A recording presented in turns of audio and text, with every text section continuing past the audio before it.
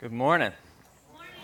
That's a big promise, that even if you're drowning in a pool of being overwhelmed, there is hope. So good to see you. Really, actually great to see you on this morning. You know, a week ago, the extended forecast said today was going to be snowing.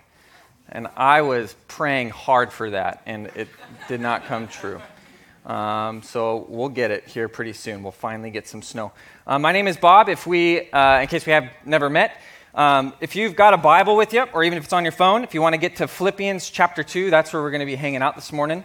And because we're going to be hanging out in the book or letter of Philippians, I thought it would be fitting for us to start off by praying Paul's prayer that shows up in chapter 1. So let's pray Paul's prayer.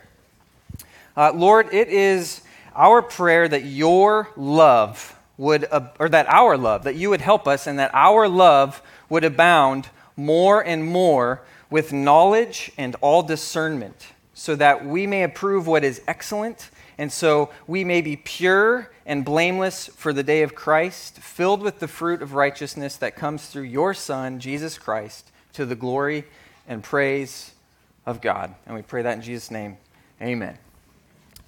So today we're in the final week of a series called Overwhelmed. We've been doing this series for a little while, and today we're going to talk about my arch nemesis, the mother of all overwhelming topics, the glue that binds all overwhelming things together, and we're going to talk about the overwhelming reality of people. People are by far the most overwhelming thing this earth has ever seen. There's nothing more overwhelming than a human, especially what the group of humans the government calls your kids. Like, there is nothing as overwhelming as humans. So you're probably overwhelmed just looking around and realizing that you are surrounded right now by humans. It's actually partly why I like coming up here, is because it creates a little bit of separation from all the humans that are in this room.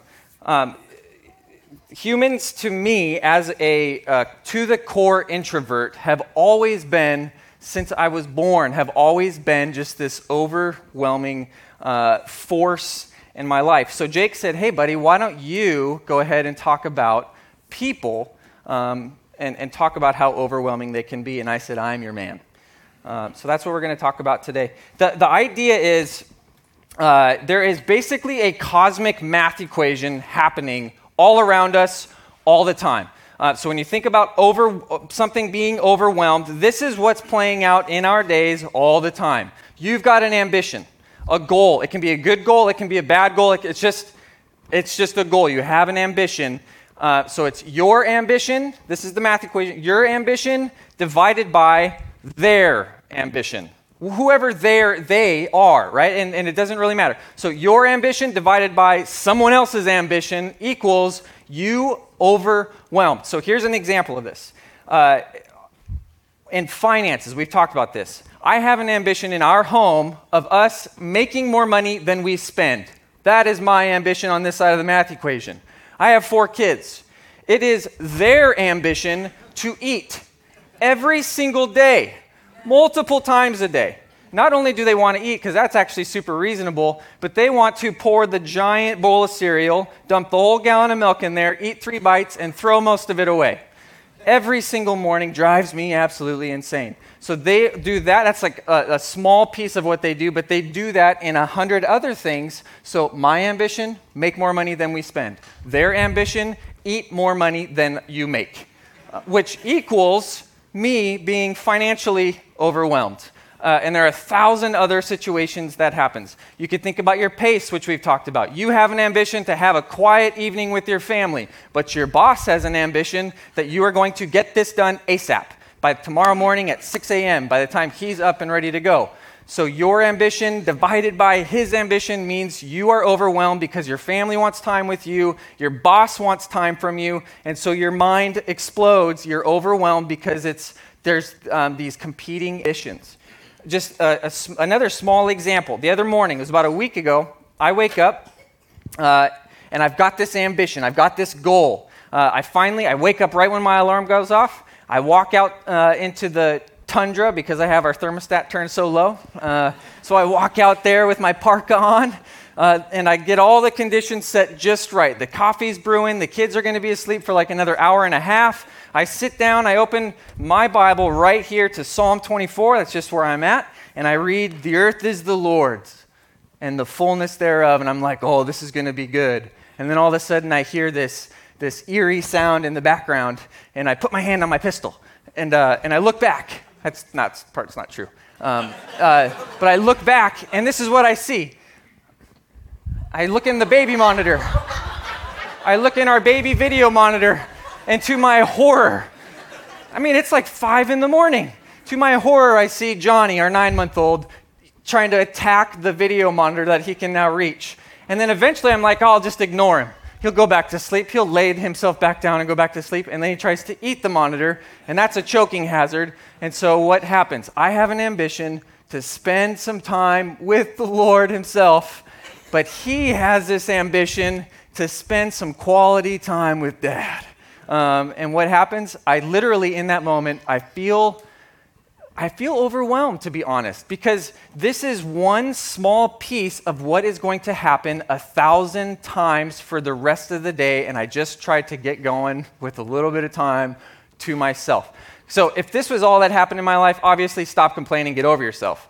But all the rest of the kids are about to wake up, and then I'm going to try to go to work, and I'm going to sit in a line of cars, 500 cars long, just to go 2 miles. It's going to take me 20 minutes to get there, and then I'm going to get to work, and people are going to be overwhelming. I'm going to get home, and the kids are going to be overwhelmed. Like, it's just the way we live our life. People are everywhere, and they can be quite overwhelming. And to me, when I was thinking about the reason for this overwhelming reality, it all comes down to that word ambition. It comes down to that word ambition.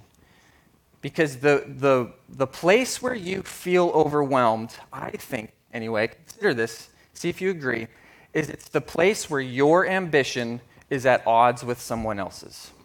Try to think of another time where you're overwhelmed and see if those two realities aren't there. I am never overwhelmed when my wife's goals perfectly align with my goals. Oh, I'm so overwhelmed. Ruth's goals just completely align with mine, and we're all on the same page trying to accomplish the same things. It's so overwhelming. It's never the case. It's always when you've got something, even if it's good, but there's something that's trying to come against it. So here's the reality that I'm going to try to paint, and then we're going to talk through it through Philippians. It's we are overwhelmed by people because they interfere with our ambitions. I think that's the reality we're fighting.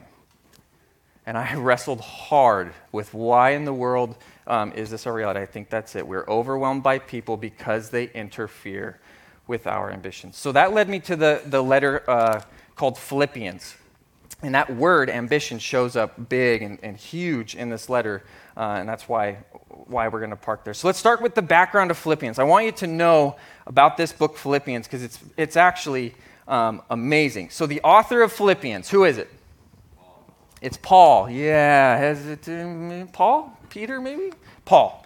Paul wrote the book of Philippians. It's actually a letter. He wrote it to a Roman colony called Philippi. I'm no Bible scholar. My understanding is Philippi was in what present day would be Turkey. He wrote the letter to the Philippians from prison. So Paul was in prison multiple times. This dude lived an overwhelming sort of life. Overwhelmed by people, overwhelmed by pace, overwhelmed by circumstances. But when he wrote the book of Philippians, he wrote it from prison. If you read through chapter 1, you're going to see references to that. When I was reading the smart people, the commentators and stuff on this, they're saying that he probably wrote it from prison in Rome. He was imprisoned in Rome twice.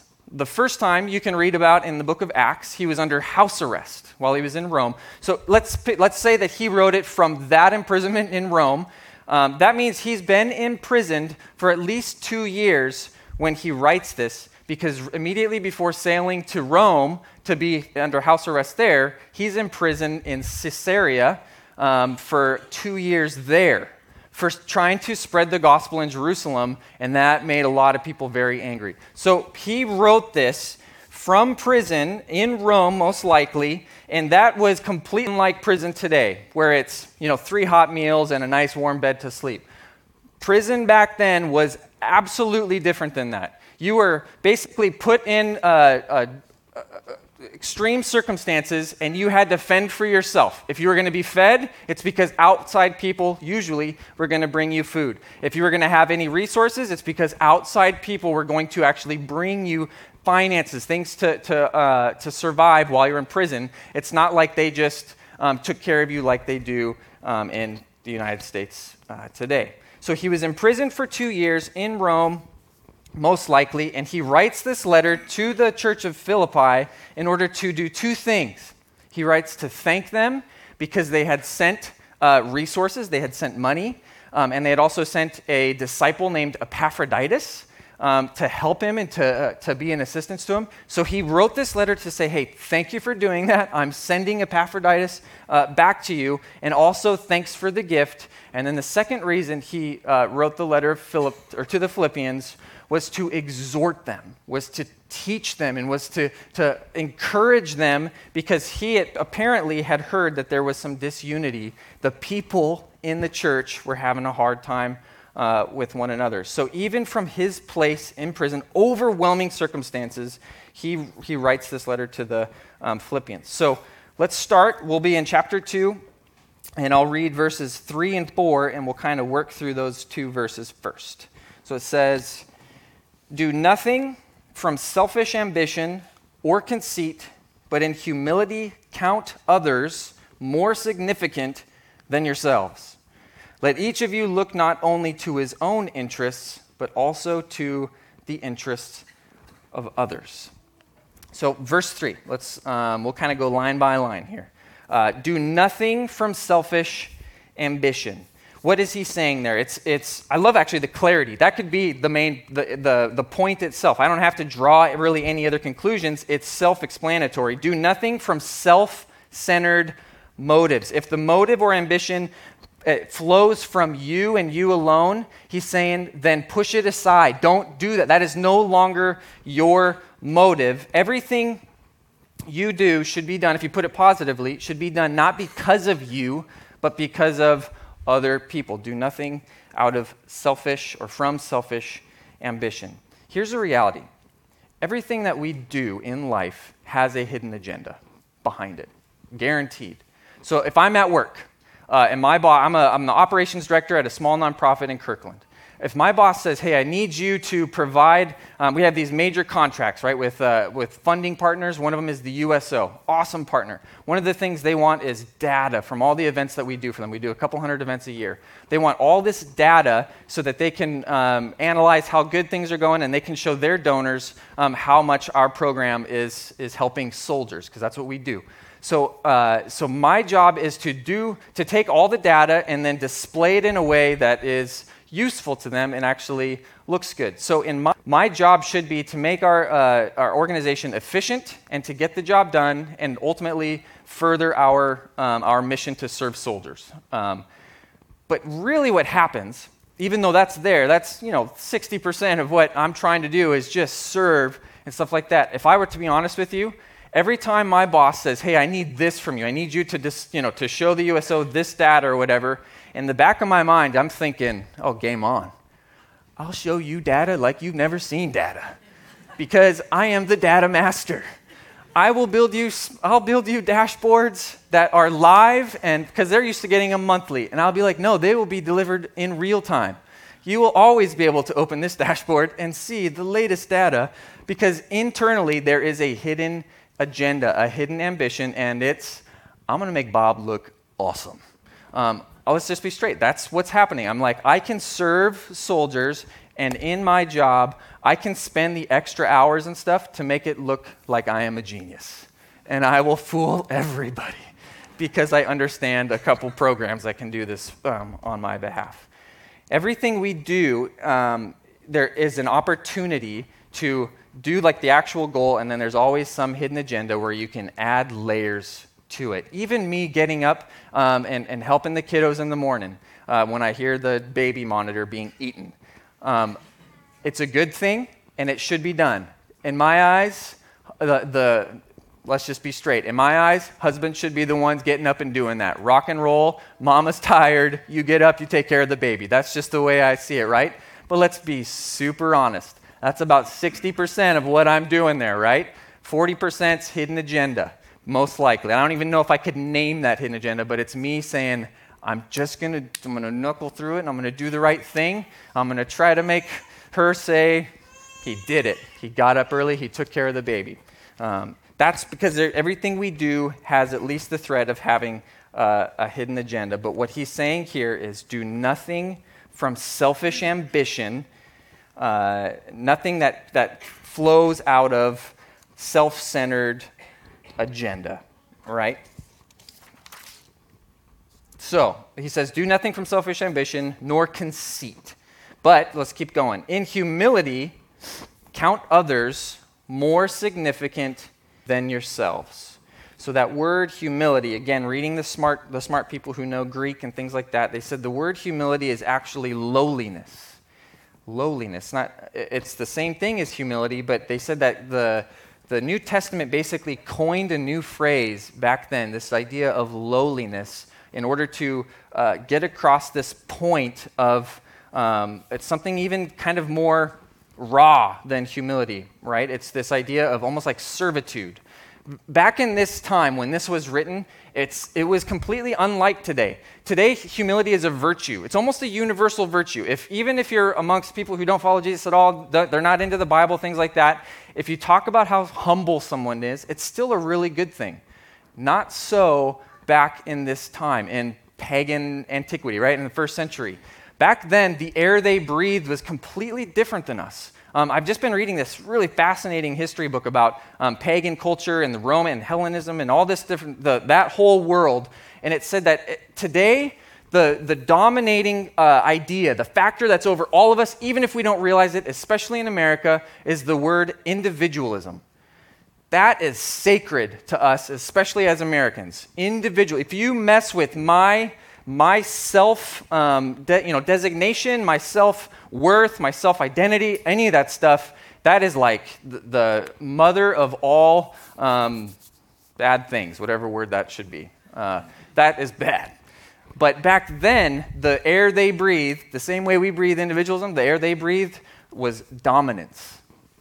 That's what they understood. They understood that the Caesar, whoever had conquered, he was the one in charge. They understood that the governor that Caesar put in charge over you, he was the one you had to pay tribute to. He was the one you had to respect. In a lot of ways, Caesar was even the one you had to worship. They understood that the person in power you, whether they were your employer or your father or whatever it might be, they understood dominance and you fell in line with that. That was the air they breathed. It was like a hierarchy, and that's the life that they lived. It's the thing that they understood. So when Paul says, in lowliness, consider others more significant than yourselves, it would have had like a certain factor to it, like kind of like, whoa, pump the brakes, kind of screeching halt. What are you talking about? It would be the same as today saying, in servitude, because we don't understand that. In servitude, count others as more important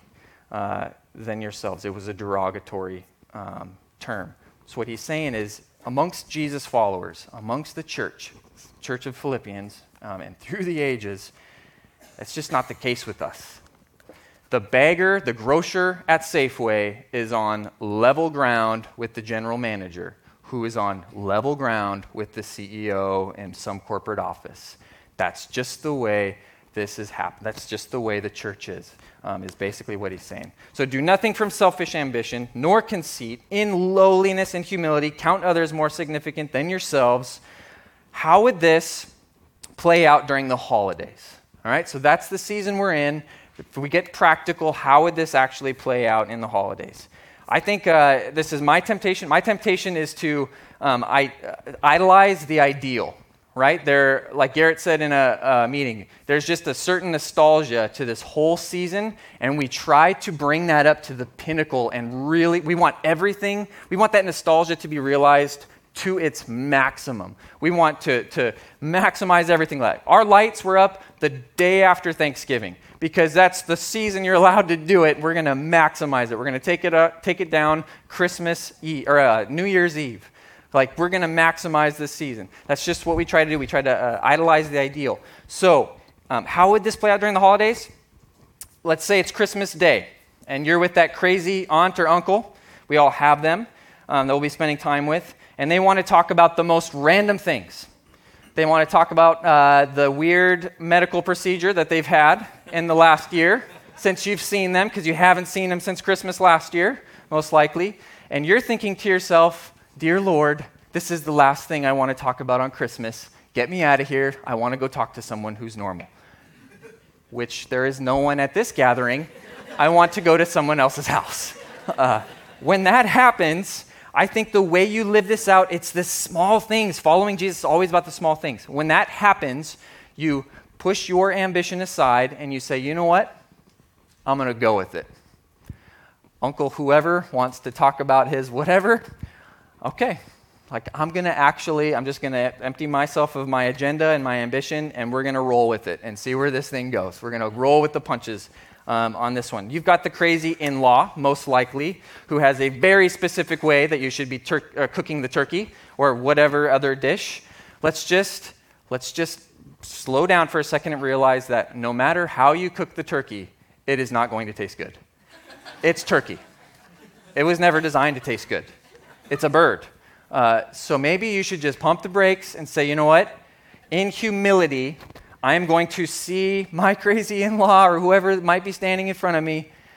I'm just not going to hold this. I'm not going to make a big deal. During the holidays, another thing is, this is how it plays out for me. My kiddos will be opening presents, and I will be watching them like a hawk.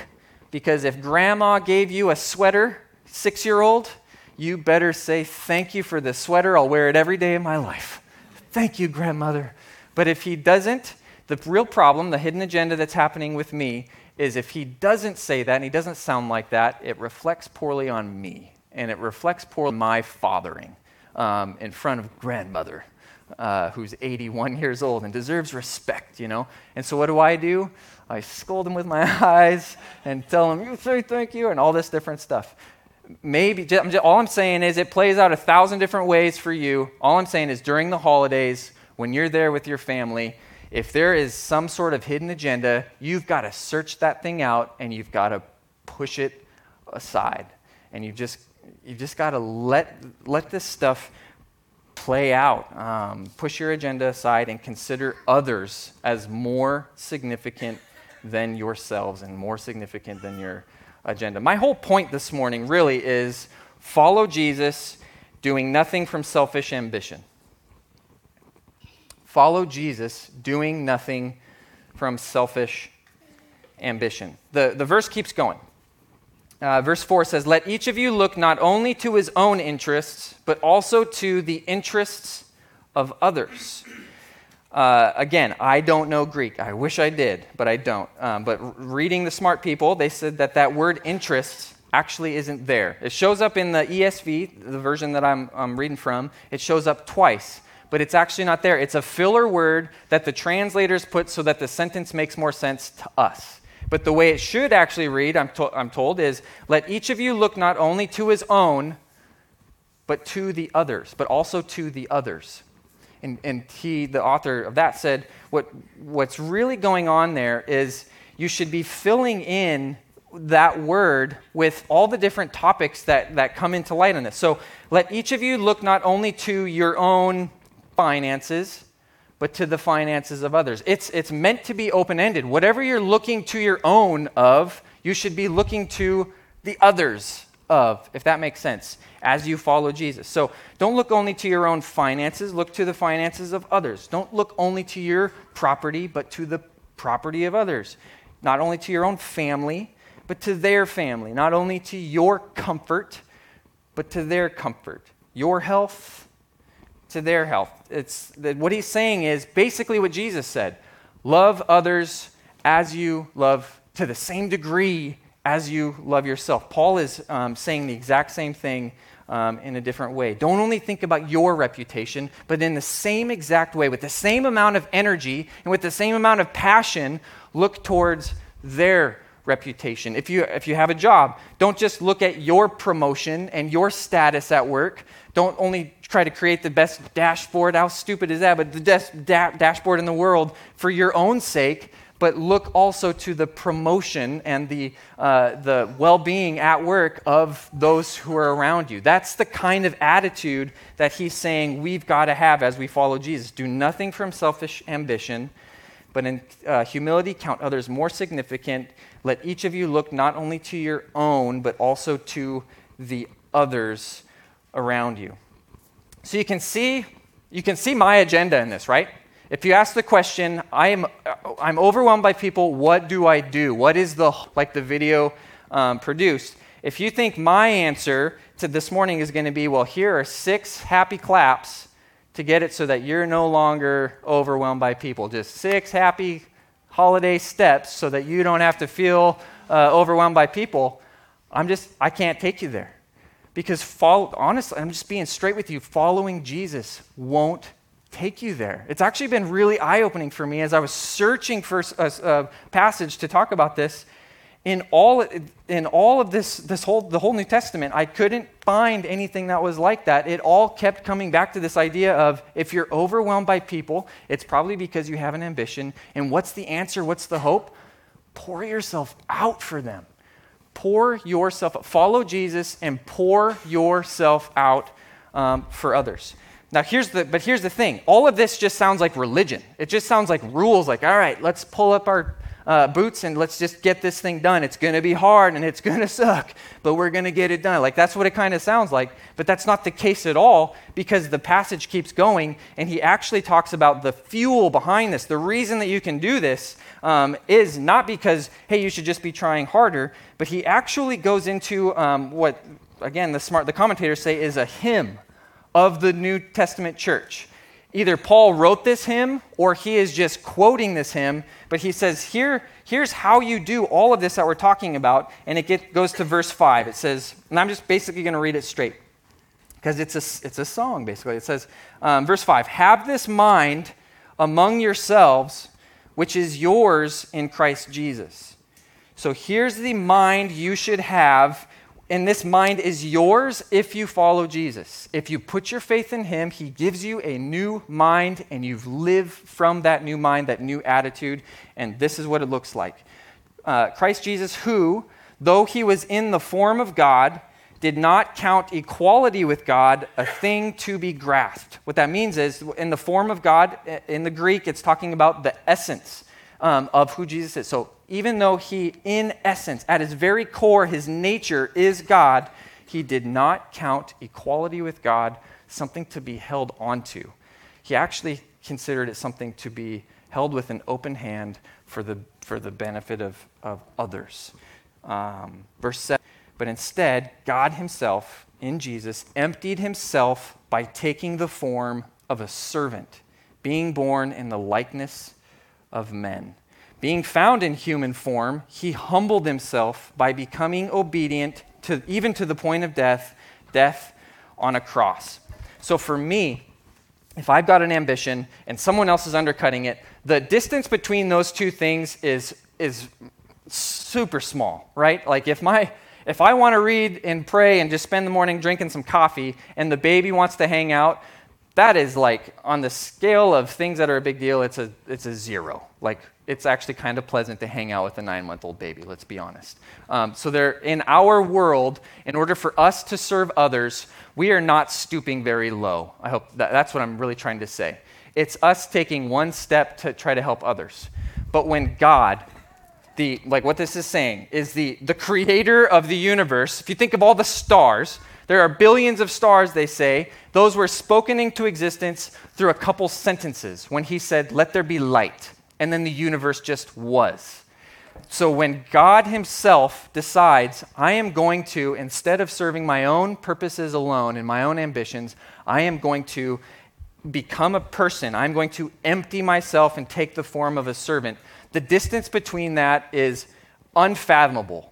So when he says, hey, this is the mind that we have, it's the mind of God that would empty himself out to become a man, so you do likewise, it usually just requires something really, really small on our part in order to be actually living in the same stream, the same vein that God himself did when he became a man and served us. So verse 9, therefore, God has highly exalted him, Jesus, and bestowed on him the name that is above every name, so that at the name of Jesus, every knee should bow in heaven and on earth and under the earth, and every tongue will confess that Jesus Christ is Lord, to the glory of God the Father. Again, that was a hymn that they sang, and he is saying, in all of this stuff, if you're overwhelmed by people, what you need to do is you need to look to Jesus and you need to follow him.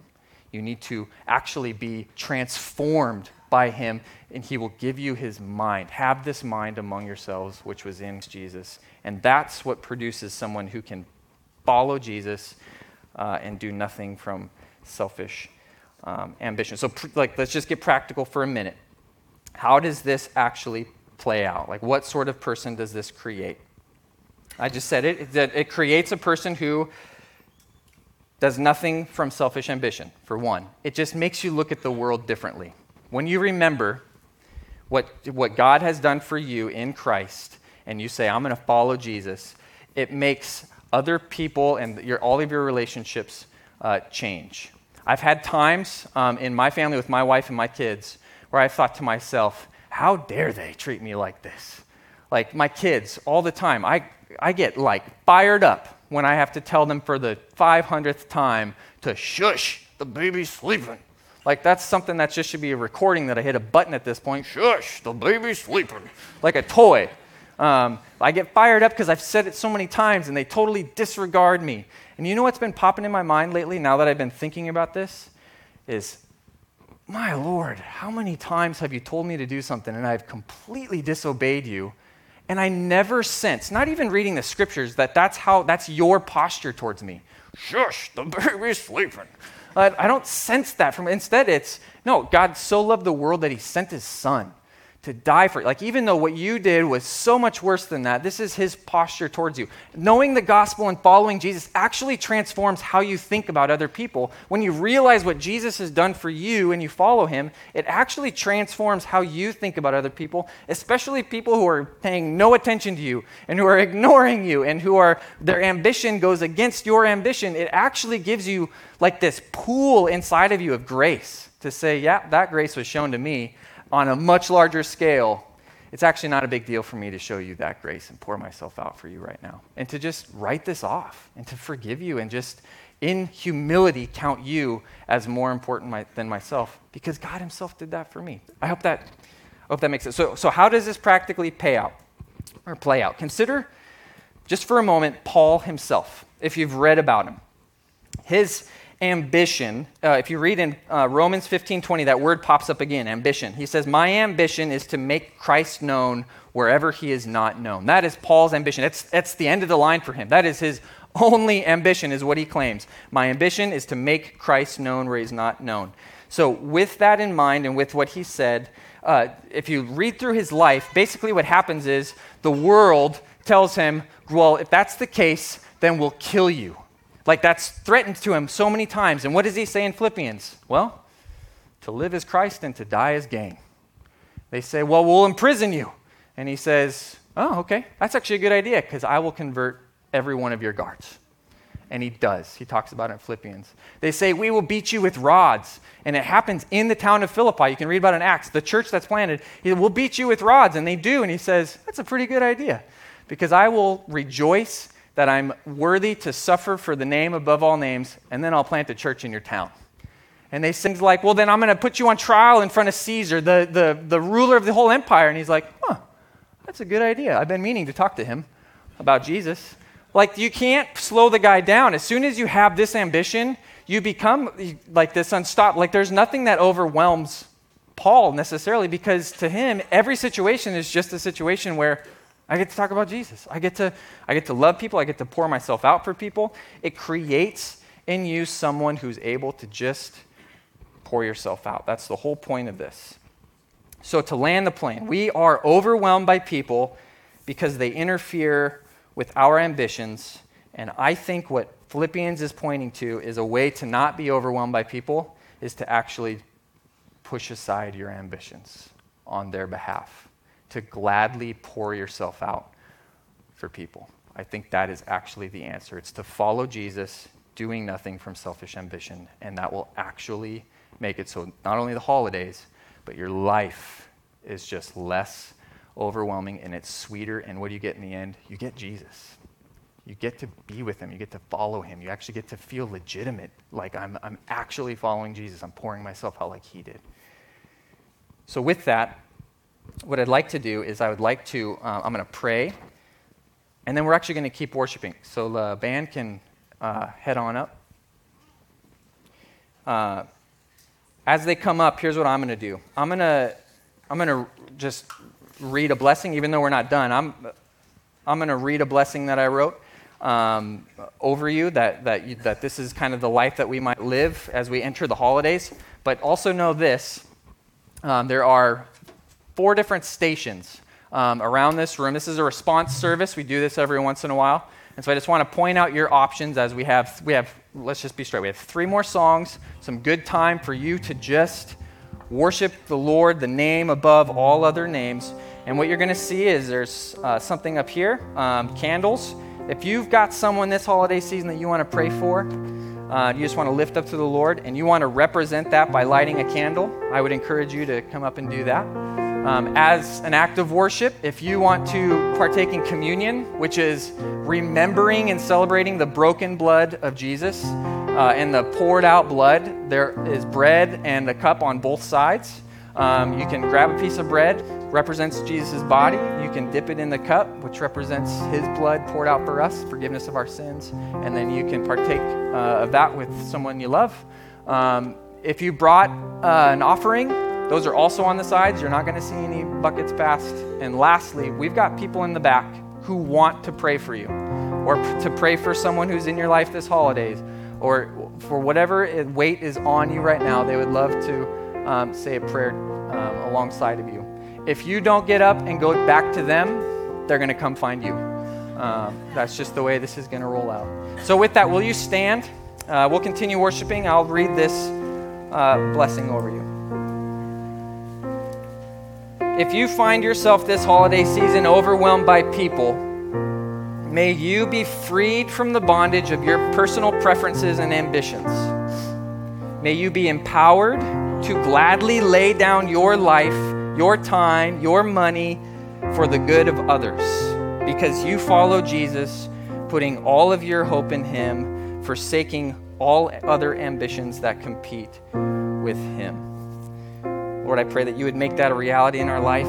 We need your help. We need your mind in order to do this, and I pray that in the name of Jesus. Amen.